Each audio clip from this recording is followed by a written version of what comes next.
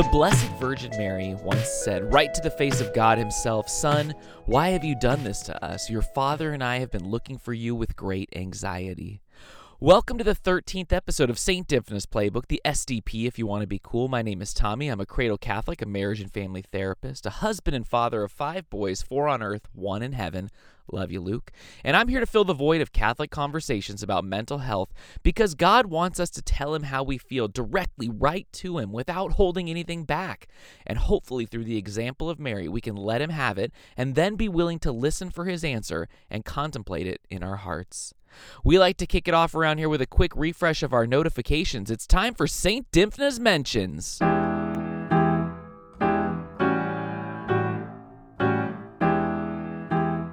First up, Michael checks in. When I come home, I'm physically and mentally tired, and many days I don't have it in me to give 100% to my kids or even my wife.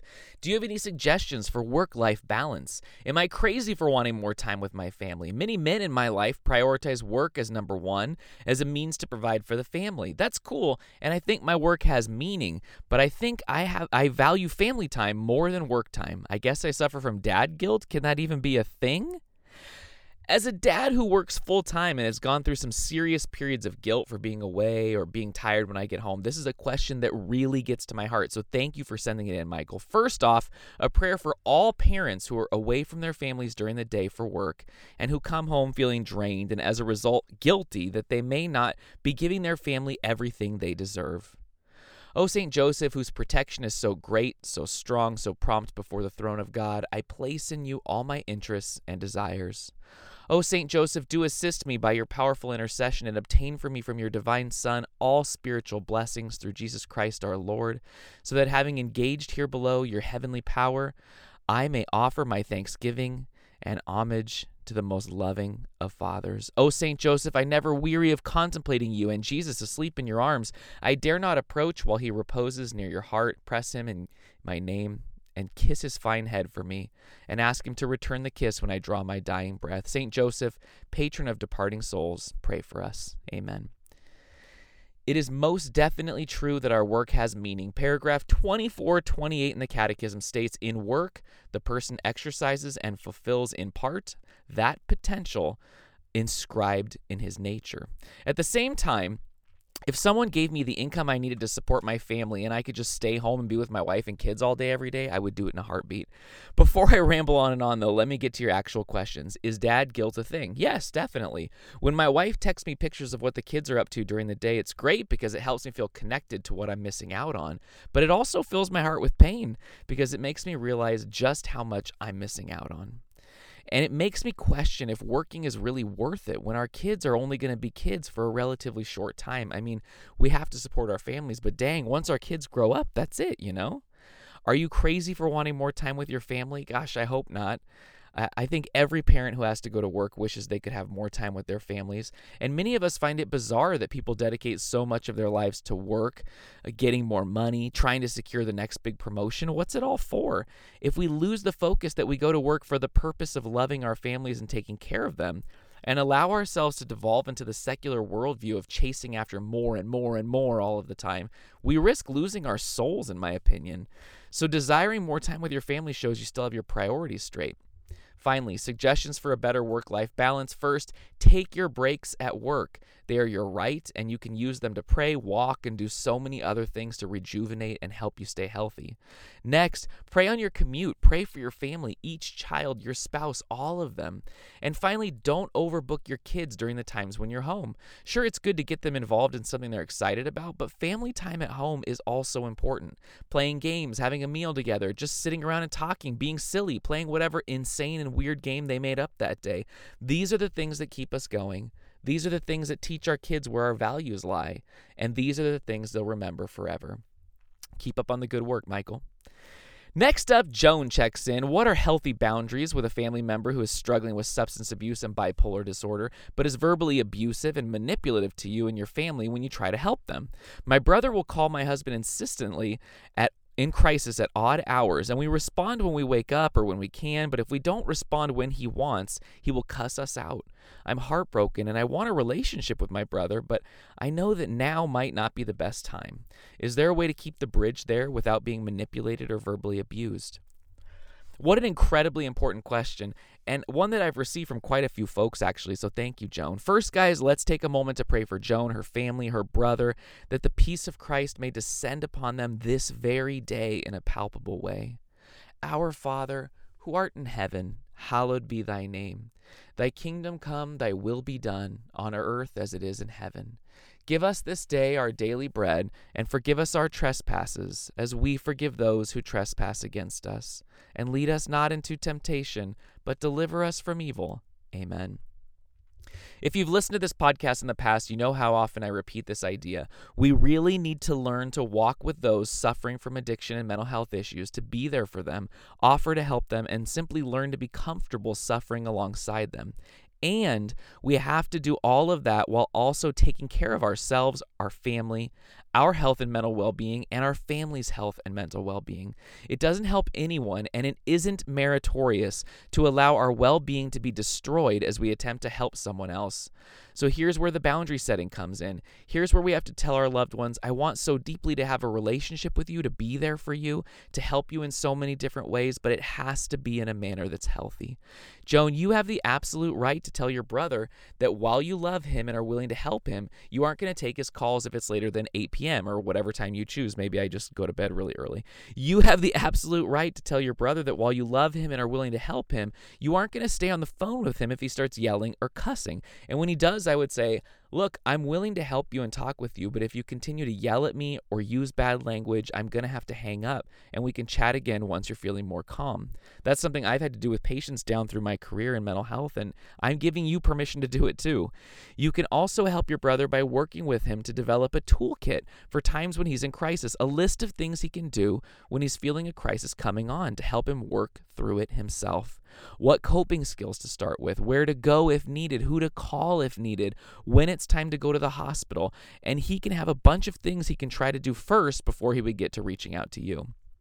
The best way to keep the bridge there, as you asked, is to let him know how much you want a healthy relationship with him and how you're willing and ready to be a part of that relationship. But a relationship is a two-way street, and he's going to have to take care of himself, work on his sobriety and mental wellness as his part of being in that relationship. You're a wonderful sister, Joan, and we'll be praying for you. So each episode, I'm going to introduce you to a saint who can help us along our journey with mental health and wellness as Catholics. It's called Friend Request, and today I'm here to introduce you to Saint Drogo.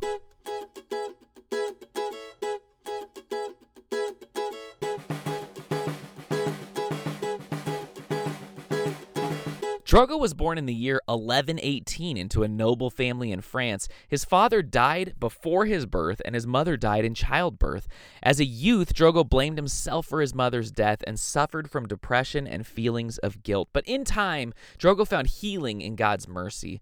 Early accounts of his life claim that he was capable of bilocation. People claim to see him attending Mass, while he was also said to be working in the fields. He made 9 pilgrimages to Rome, eventually developing a crippling and disfiguring hernia from the hardships.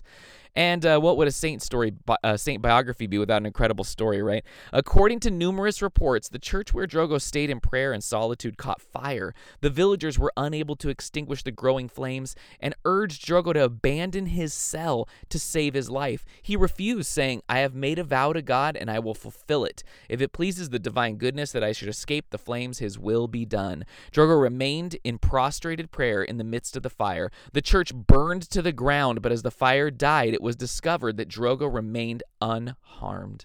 The villagers rebuilt the church in St. Drogo's cell, where he remained until his death. St. Drogo is a wonderful example for all of us who've been facing pain, suffering, and grief since the day we were born. We can look to him and realize that we can still push through it and find peace in God's loving embrace. We like to close this part of the podcast out with a prayer, so let's go with the Serenity Prayer, one that's frequently referenced alongside biographies of Drogo online. God, grant me the serenity to accept the things I cannot change, courage to change the things I can, and wisdom to know the difference. Living one day at a time, enjoying one moment at a time, accepting hardships as the pathway to peace, taking as he did this sinful world as it is, not as I would have it, trusting that he will make all things right if I surrender to his will, that I may be reasonably happy in this life and supremely happy with him forever in the next. Amen. And now you can't do therapy over Twitter, but I'm happy to take your tweets and help you explore a bit in the hopes of finding a light in the darkness. It's time for Twitter therapy.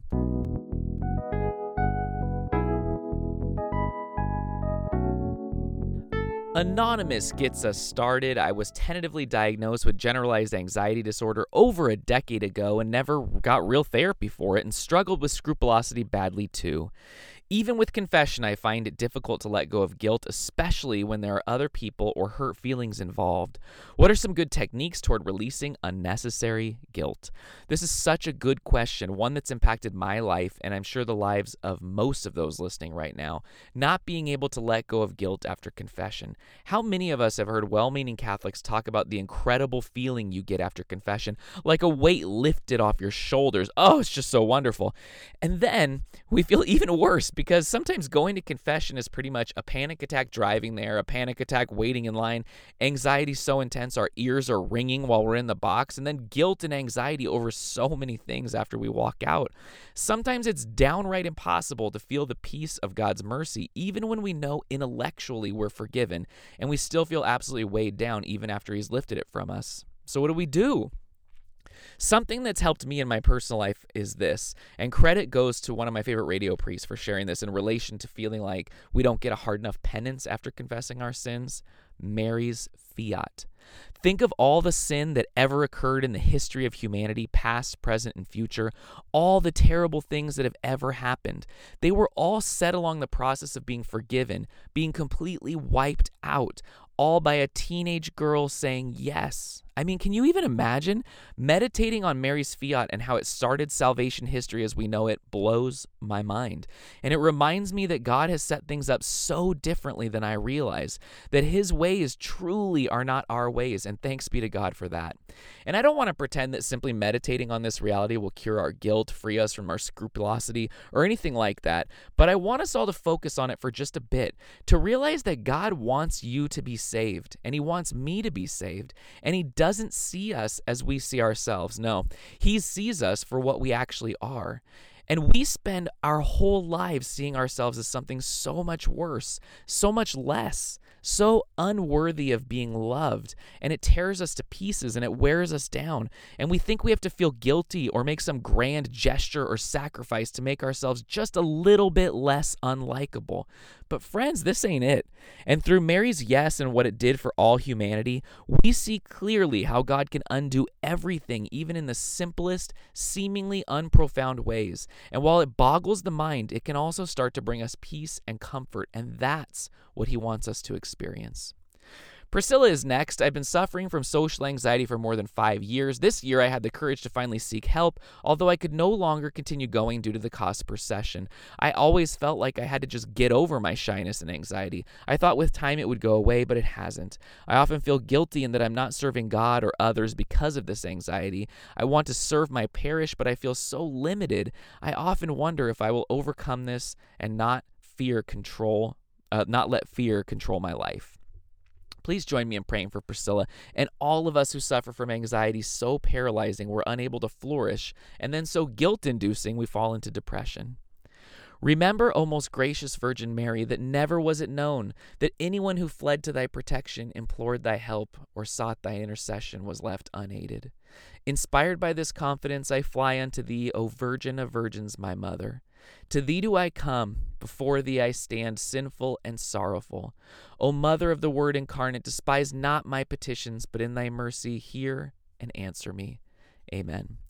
Priscilla, I wish I could reach out through this podcast and give you a hug. God loves you so much, and He understands what's going on in your life even more than you do, and He understands exactly why you've been unable to serve Him or others because of your anxiety. I want you to hear that first and foremost so that you can have some peace. He gets it. He loves you, and He's happy to wait alongside you as you battle through these symptoms.